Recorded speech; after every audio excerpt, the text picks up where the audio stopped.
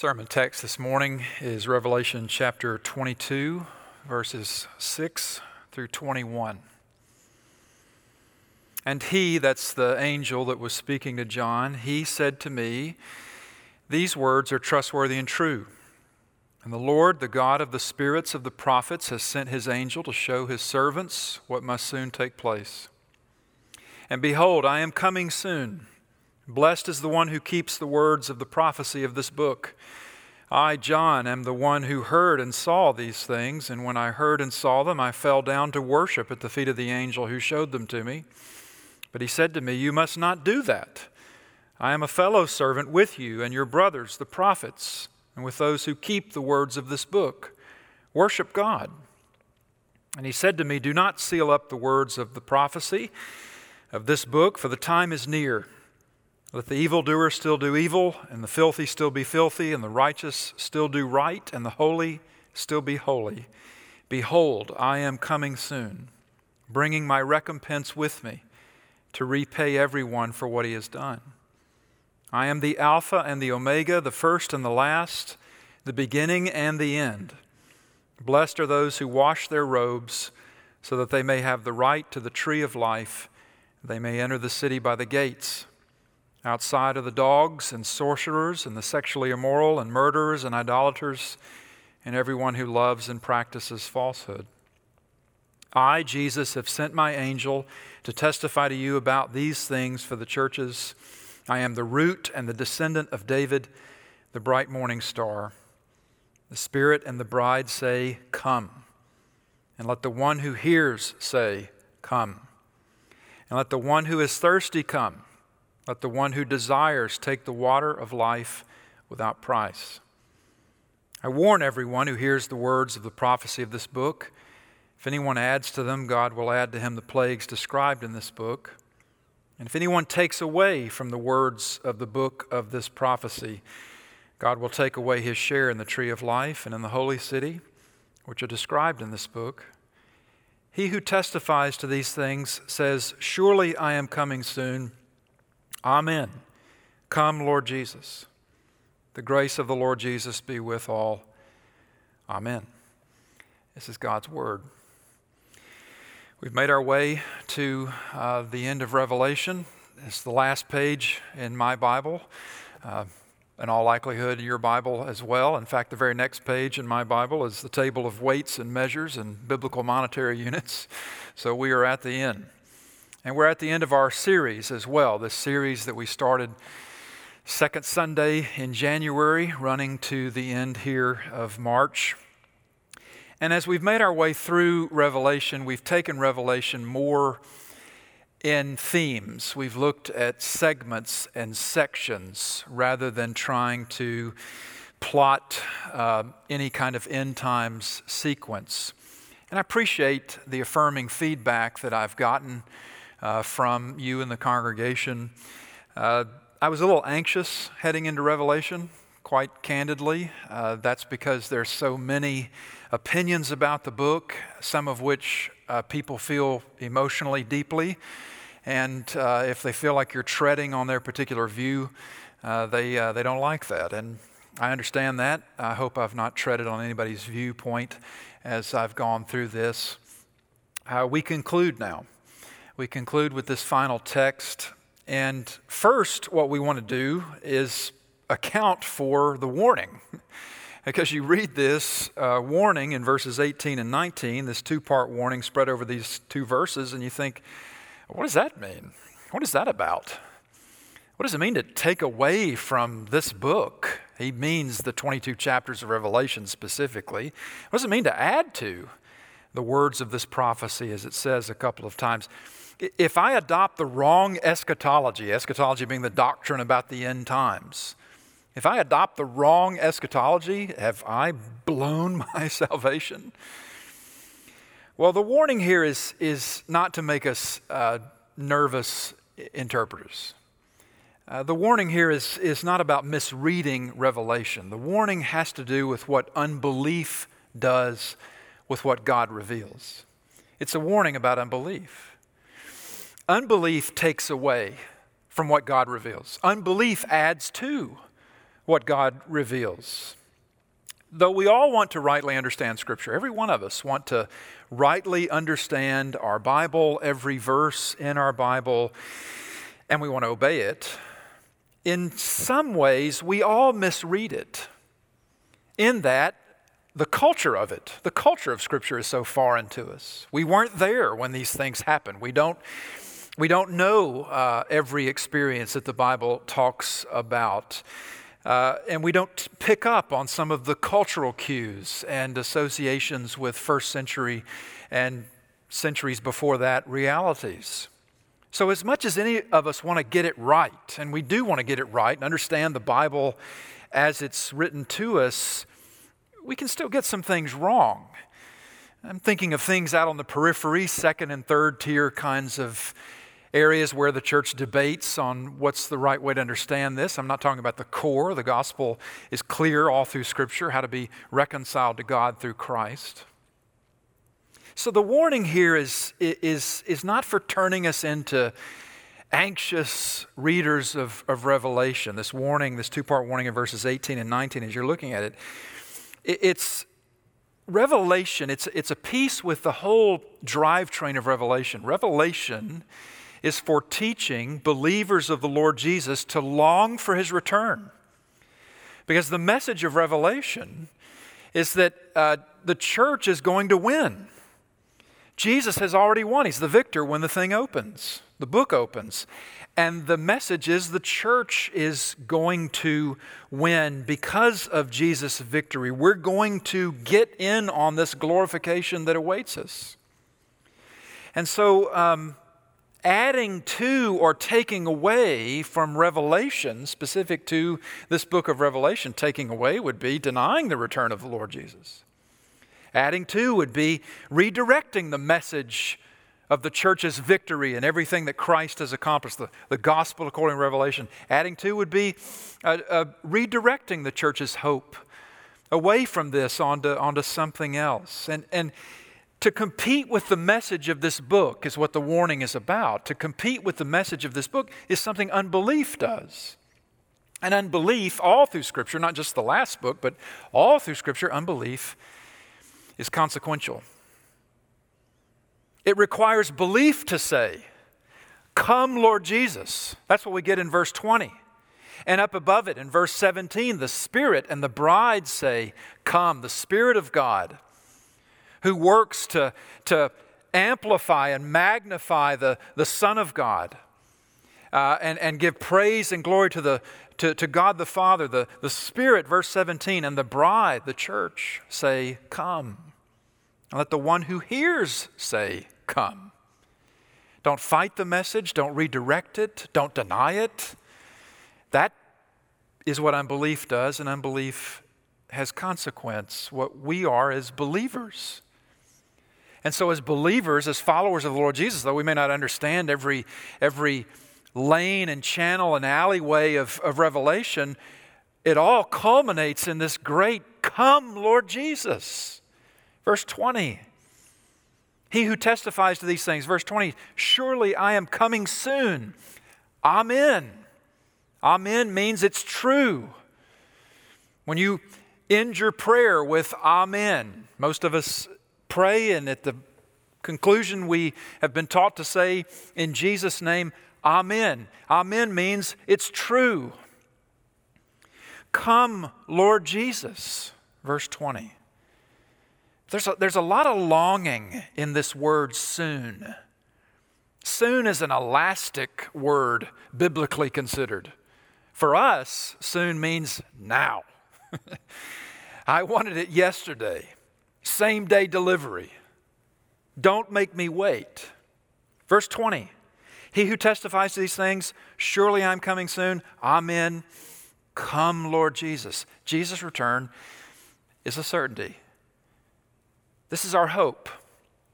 But now biblically, when we talk about hope, we have to separate or distinguish. We have to distinguish between how the word hope is used biblically and how we use the word hope in everyday living. Because when we say hope, I'm hopeful for this or that, it's really a hope so.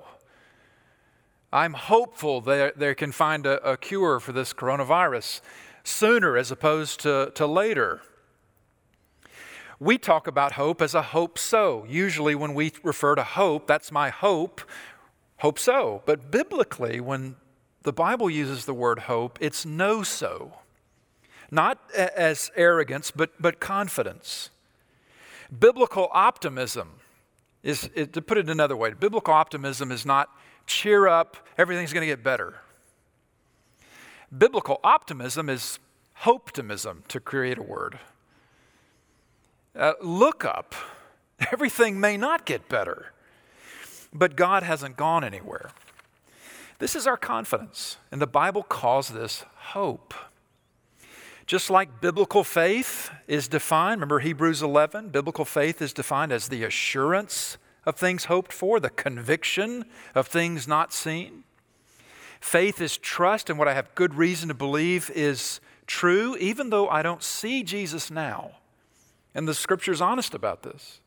Even though I don't see Jesus now, I have good reason to believe I will, because my faith informs my hope. My faith feeds my hope. My faith energizes my hope. They work together in tandem.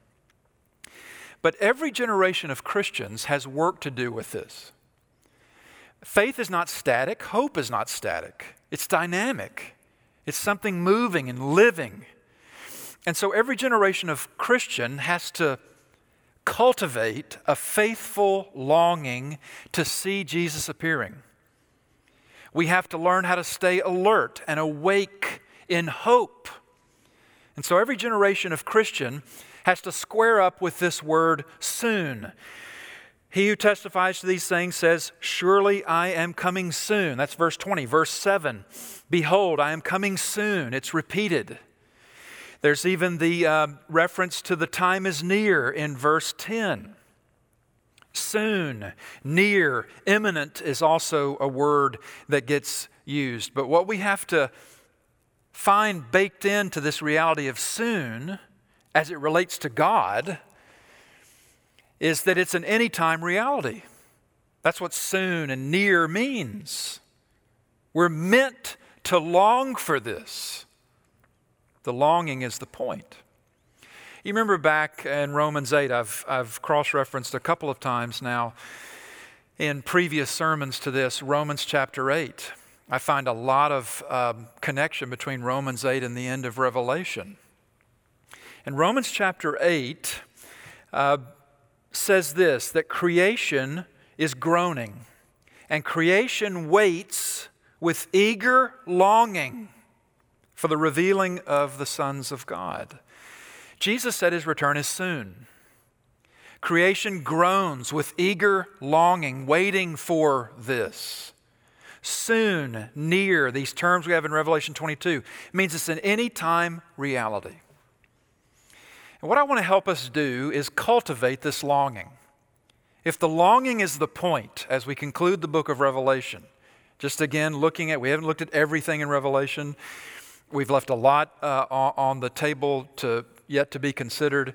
But as we've gone through Revelation in about 11 sermons here, 11 or 12, as we've done this, remember that longing is the point.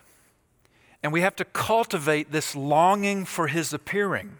The whole last section of chapter 22 is, come, Lord Jesus. Yes, I'm coming soon. Come, Lord Jesus. That's the response of the church. But every generation has to learn how to cultivate a longing for His appearing. That's what I want to help you do here at the end of our time. This in verse 20. Let's just start with verse 20 and kind of work back up the text. So if your Bible is open, you're looking at verse 20. The come here, C-O-M-E, come Lord Jesus. Verse 17, the Spirit and the bride say, come. And let the one who hears say, come, Lord Jesus, return. Verse 20, come Lord Jesus. It's actually an echo of a famous psalm, Psalm 95. I've said all along to you that so much of Revelation is with Old Testament precedent. And so here in verse 20, let me read you Psalm 95. This is the cross-reference for this idea of the coming of the Lord, wanting something from the Lord for Him to do. That is, for Him to come back, to return to us, to be physically present to us. Psalm 95, as I read it, keep an eye. I'll just read it. You listen to it. Keep an eye on Revelation 22, verses 18 through 21 here. Hear the echoes of this passage in Revelation we're in Psalm 95. Psalm 95, it's 11 verses. "O come, let us sing to the Lord. Let us make a joyful noise to the rock of our salvation. Let us come into His presence with thanksgiving. Let us make a joyful noise to Him with songs of praise. For the Lord is a great God and a great King above all gods. In His hand are the depths of the earth. The heights of the mountains are His also. The sea is His, for He made it, and His hands formed the dry land. Oh, come," here's the idea again.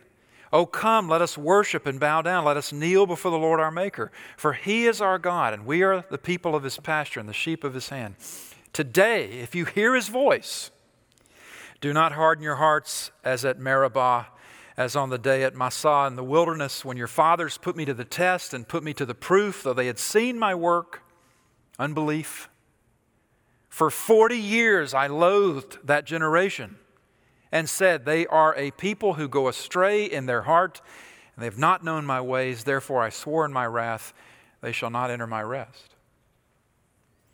Psalm 95 is in the background here in Revelation 22. People go astray. They're in verse 10 of Psalm 95. For 40 years I loathed that generation. They said there are people who go astray in their hearts. People go astray for a cluster of reasons. But by the time we get to the end of Scripture, Revelation 22, we see that one of the reasons people go astray is we don't cultivate a longing for the Lord's return. Unbelief is a temptation. We fall in love with this world. We trade the world to come for this one we have here and now. What was true back then in generations past, God's people well before us, that we read about in Scripture, what's true of every generation that follows, including ours, is the inclination to stray, prone to wander. Lord, I feel it. My favorite hymns. I love the line from Frederick Buechner. We're just like ancient Israel, only more so. But the call in Psalm 95, I read you Psalm 95 to show you this. Not just the symmetry, but the call to the community, let's come and worship God. By the time you get to the end of Scripture, the call is to the one we worship. You come back to us. You come back and be with us. You come back and make sad things come untrue. Put wrong things right. Inaugurate the worship that never ends. No more distraction, no more distancing. To never again be led astray from the lover of our soul. We have to cultivate a longing for this. It doesn't just happen. We cultivate it. We seek to build and develop this muscle in our spirit, the Holy Spirit of God residing in us. Because of our belief in Jesus, the Spirit of God wants us to experience this longing for His return, Jesus' return. The Spirit of God works this in us. Now, how does He do it? That's what I want to give us. And I want to use a classic book by J.I. Packer called Knowing God. Knowing God would be on my list of all-time books that Christians ought to read. If you just had 3 books that you were going to read as a Christian, I would commend Knowing God as one of them. And Packer in this book, this is my 1973 copy. It's almost as old as I am.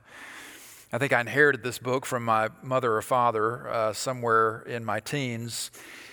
Packer in this book, page 207 in my copy here, he makes 6 statements that he commends we tell ourselves over and over again. Now, all this is in service to cultivating a longing for the appearing of the Lord Jesus, which is the next great thing on God's calendar.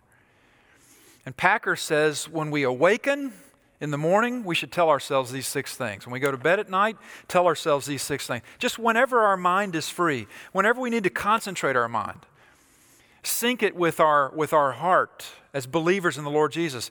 Packer gives us 6 statements, and he says, repeat these, preach these to yourself.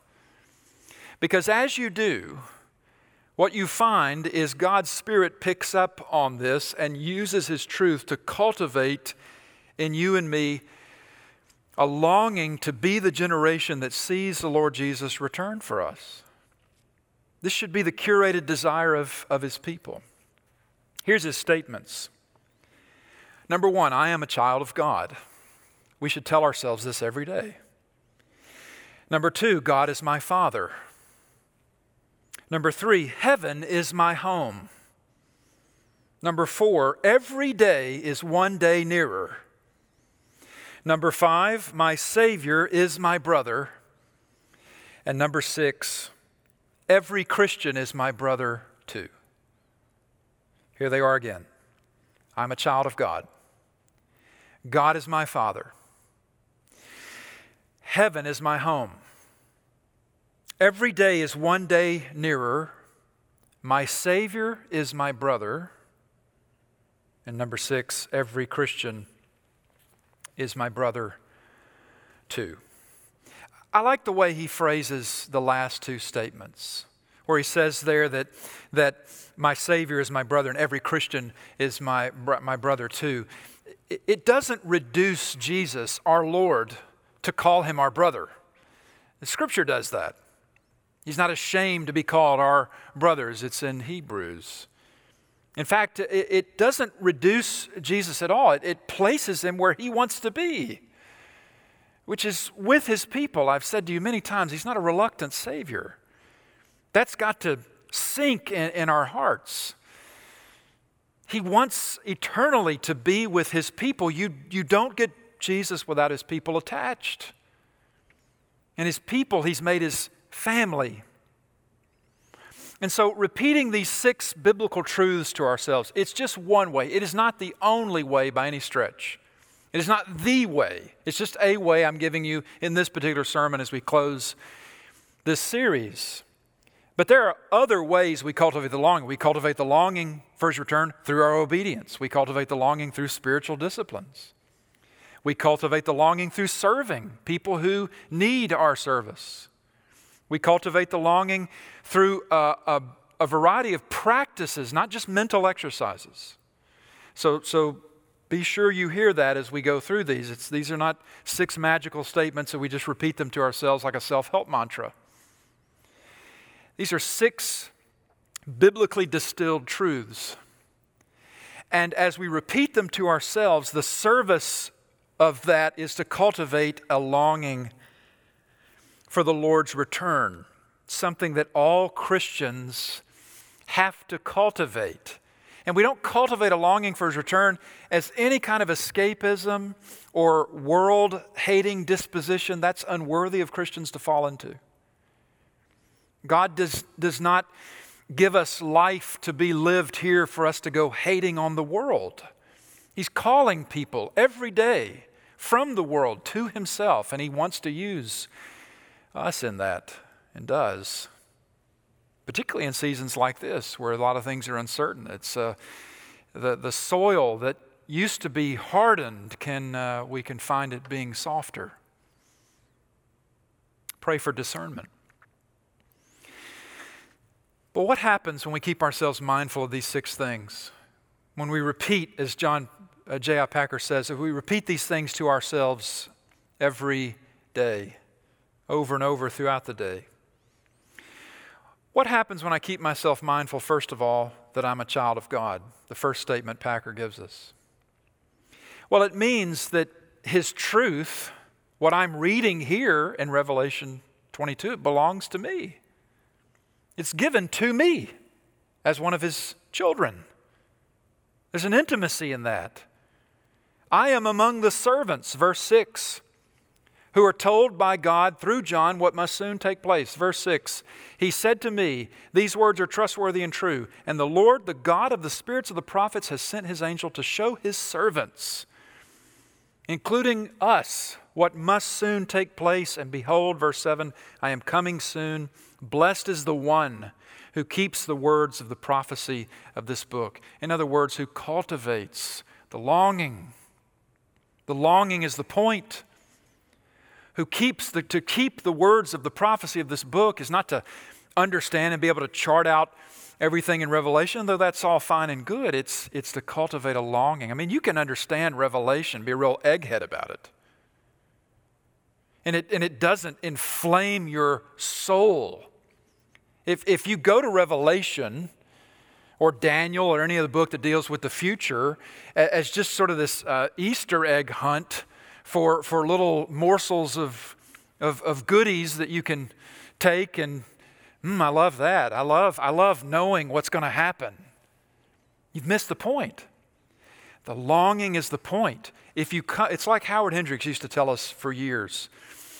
When Howard Hendricks was still living and taught Dallas Seminary, he used to say, gentlemen, he was short of stature but large in voice. He said, the point of going through the Scriptures is so the Scriptures go through you. His little Philadelphia accent. I vividly remember him saying that.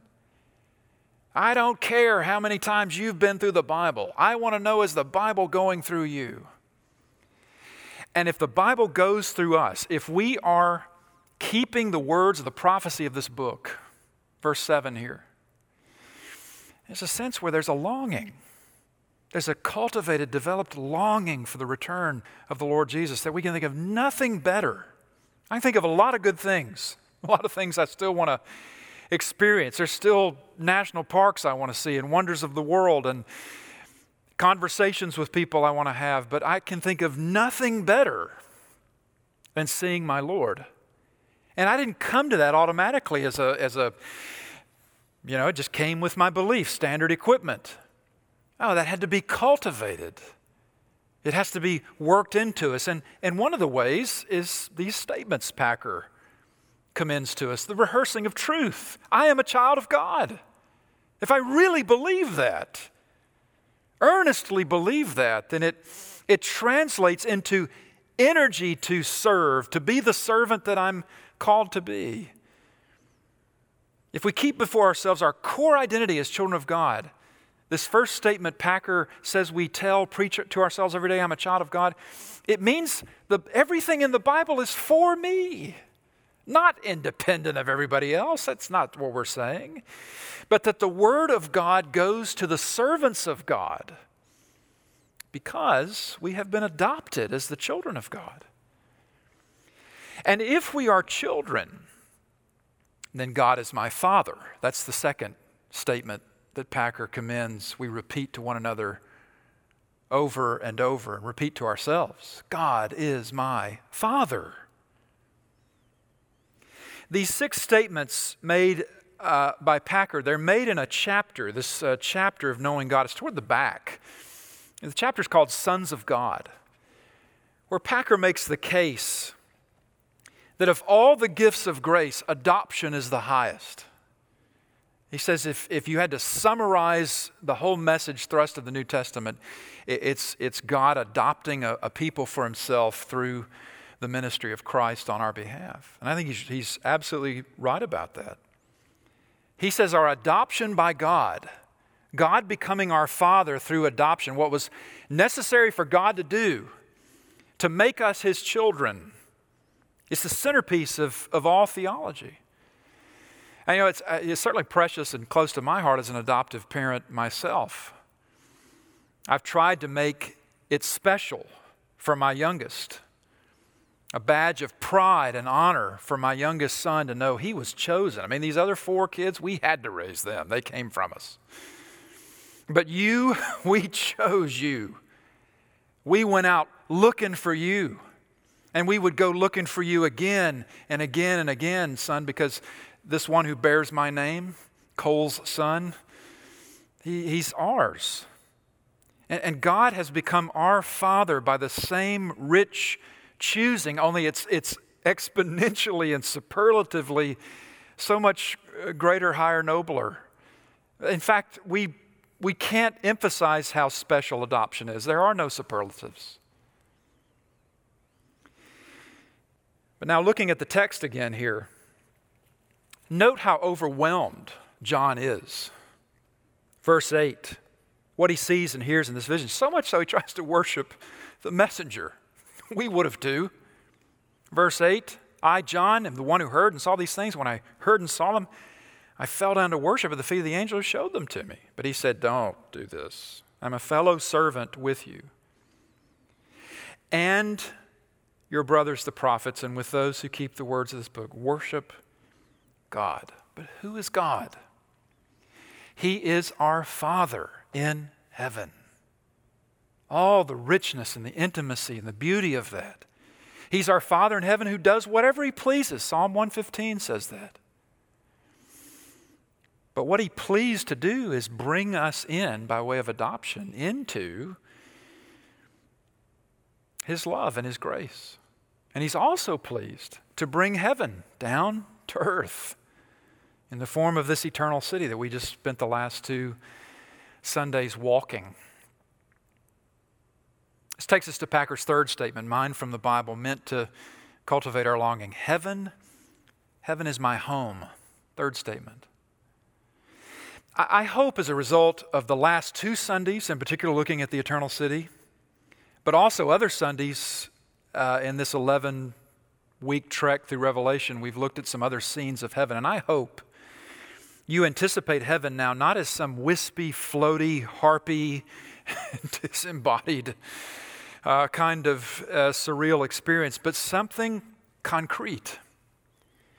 Something that is so alive, it's recognizable even to us in some ways of, oh, when I was experiencing that on old earth, there was an echo, there was a resoundingness, there was an anticipation of this. Oh, it's recognizable to us in some way. It's a magnificent city, as we looked at. A river runs through it, and the glory of the nations go into it, and nothing spoils it. Heaven is my home. C.S. Lewis' words are overquoted. It's like he's the 13th apostle or something for evangelicals. But I haven't found anybody who articulates what it means to have a longing for somewhere else and yet be fully present to hear. I haven't seen better words than what Lewis put in Mere Christianity. A lot of you'll recognize the statement. Lewis's words, if I find in myself desires which nothing in this world can satisfy, the only logical explanation is I was made for another world. And to that, Christians say, amen, it's true. We are. And we know this world is so easily corrupting. It's seductive, it's preoccupying and distracting and presently distancing. But this world, as we experience it, so disordering of our loves, convincing us it can satisfy us entirely. We've got to orient ourselves day in, day out to our identity, to who our Father is, and to where home actually is. We don't cultivate a longing for Jesus, to see and be with Him, if we don't find ways to dial in regularly to heaven being my home. That's 3 of Packer's statements, and now the other 3. Fourth one is every day is one day nearer. We can tell ourselves that. Every day is one day nearer, and you're not wishing any day away when you say that. You're building, you're cultivating your anticipation to see the Lord, to be eager and expectant. Every day is one day nearer. Don't miss the point of longing. It's not a longing for death. Death is our enemy. We don't long for death. When Paul says to be absent from the body is to be present with the Lord, it doesn't mean he wants to die. Death is the way most of us will access the presence of Jesus, but we want to be part of the generation that gets to bypass that and experience the Lord's return. So to tell ourselves daily, every day is one day nearer, it's no death wish, it's cultivating our life wish. To live in the undimmed presence of God and finally know living, what it really is supposed to be. What we get right here and now is the shadowlands because of sin. There's a cap on your sense and sensibilities and senses. The eternal city is the place to be. And so every day is one day closer. And every day the world and the church go about doing what the world and the church does. That's verse 11. See it there again, verse 11. The evildoer still doing evil, the filthy still being filthy, the righteous still doing right, the holy being holy. You know, interestingly, John in Revelation, God through John in Revelation has not given him this vision to assign us tasks. I don't find Revelation full of a lot of things we're supposed to do necessarily. Other scriptures inform this, but God hasn't set this up so that if we successfully complete this assignment of tasks, this duty roster, then we get to see the Lord's return. Or if we collect enough virtues, then maybe Jesus will come back in our lifetime if we'll prove ourselves worthy. No, His gospel has already preached to us of our unworthiness to receive and to earn anything good from God. When he says in verse 12, I'm coming soon, bringing my recompense with me to repay everyone for what he has done. What you and I in Christ get repaid for is what Christ has done on our behalf. That's the whole point of having him advocate for us, having him justify us before his Father. Because I haven't done enough and I can't do enough to take myself there. What I've done is put myself outside the city. And God overrules that in my case and brings me in by way of Christ's sacrifice for me. We're called to obey here, yes. But what Revelation is for teaching us, it's for teaching us about the imminent return of Jesus and to long for this. And what we find as we cultivate this longing is it motivates righteous living. The want to for obedience is often found in the longing to see the Lord. To gain Christ, who is not gained by our good deeds, but by God's good grace to us. To gain Christ is to be included. Verse 15 talks of the ones that love and practice falsehood. And you know, when we're honest with ourselves, so I can still go there. I can still love. Well, maybe in the moment, but we also are taught to hate it. And the guilt that we feel and the shame that we feel is because we've really offended a person, the Lord Jesus. And we don't like that. And we want to be characterized by repentance. The point of the book is verse 17. The Spirit and the bride say, come. And let the one who hears say, come. Get in on this. This longing, this cultivated expression. Last two statements that Packer has given us. My Savior is my brother, and every Christian is my brother too. 5 and 6. My Savior is my brother. He's identified with himself with us that closely. But in the same breath, every Christian is my brother too. And I hope if we carry anything out of this time of social isolation, it's a renewed appreciation and commitment to that reality of the church. Every Christian is my brother, my sister. Separation, isolation, it's how we defeat a virus. At least that's the tack right now. But it's not how we live as those longing for his return. We are to encourage one another. We are to goad one another. Help compel one another. Share the taste with one another of the good things of God.